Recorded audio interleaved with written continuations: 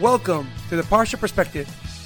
Each week, we will delve deep in a weekly Torah portion to find a practical and insightful way to enhance your daily life.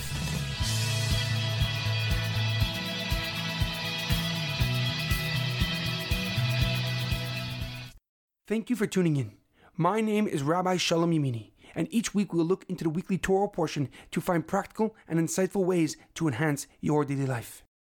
This week's Parsha Perspective is in honor of the memory of Rebbetzin Chaim Mushka, the wife of the Lubavitcher Rebbe, whose yahrzeit anniversary of her passing is on the 22nd of Shvat.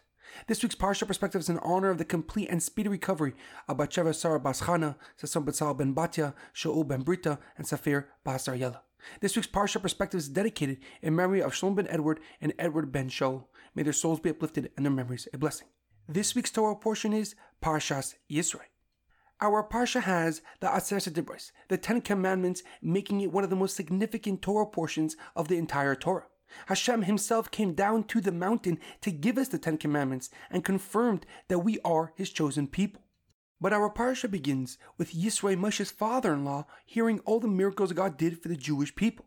This inspired him to join them in the desert. And when he arrived, Moshe greeted him and recounted all what God did for the Jewish nation in Egypt and the desert.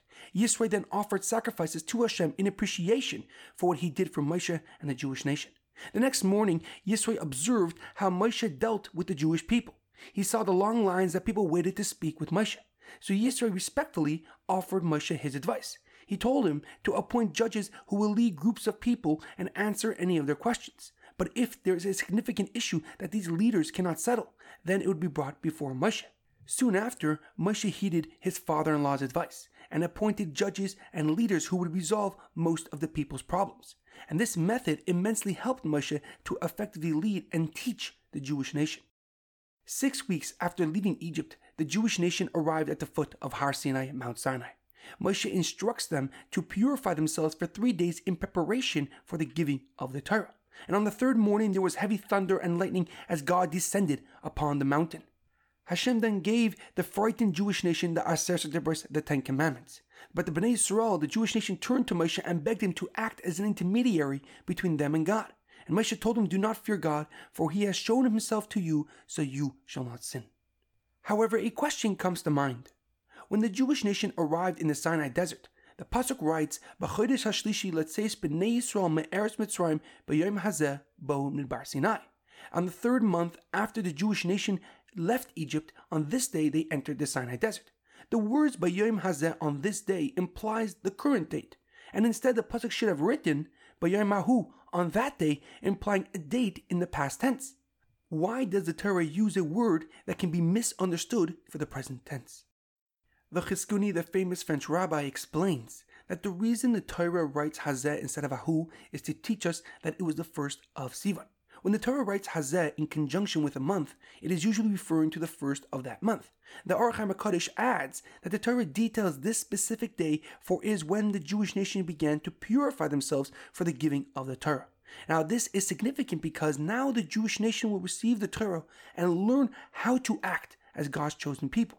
However, the Ramban gives a deeper and more profound explanation. He quotes Rashi, who writes that the Torah wrote B'yom hazeh, on this day, rather than B'yom hahu, on that day, because each day we receive the Torah anew. And that each morning we should wake up with the same passion and enthusiasm as the Jewish nation did by Har Sinai. And just like they answered Hashem, Na'aseh v'nishma, first we will do and then we will listen, we should do the same. And we have a similar concept in the second bracha of the menorah during Chanukah. We say, Sha'asa nisim la'avoseinu b'yomim ha'im u'bizman hazeh, for he who has performed miracles for our forefathers in those days at this time. The Ramban continues that the way we must prepare to receive the Torah each day is through loving your fellow Jew. And this is why the Torah details that the Jewish nation were united as they encamped at the foot of Har Sinai, Mount Sinai, to prepare for the giving of the Torah. And as the Pasuk first writes a plural term, Vayachanu, and they camped in the desert. However, at the end of the Pasuk, it switches to a singular term, Vayichan, and he camped at the foot of the mountain. And Rashi famously explains that they were Ki'ish echad b'lev echad. They were one person with one heart ready to receive the Torah. And it is my understanding that when we say each morning, Hareini mekabel alai mitzvahs aseh, shel v'ahavta l'recha kamecha, I hereby take upon myself to fulfill the mitzvah of loving your fellow Jew as yourself, we are preparing as the Jewish nation did by Har Sinai. And it is only then fitting and appropriate to say the Shema, where we proclaim and declare the oneness of Hashem, which is the first of the Aseret Bros, the 10 Commandments. In our daily life, it is imperative we understand that we, the Jewish nation, are inherently connected, and therefore our physical and spiritual future lies in every person's hand. And we are at our strongest when we are together and united, and therefore we must be kind and compassionate towards each other, even if the other person is not deserving of such kindness. We cannot stand still when we know a person requires assistance, for that is a true way of connecting with Hashem and will bring the ultimate redemption. There's an amazing quote by the Alter Rebbe in chapter 32 of Tanya. The Jewish nation composes a single soul. Only the bodies are separate. Have a great weekend and good Shabbos.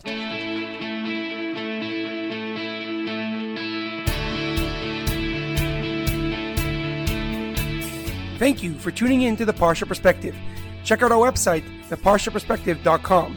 Send thoughts and comments to theparshaperspective@gmail.com. Till next time, thanks for listening.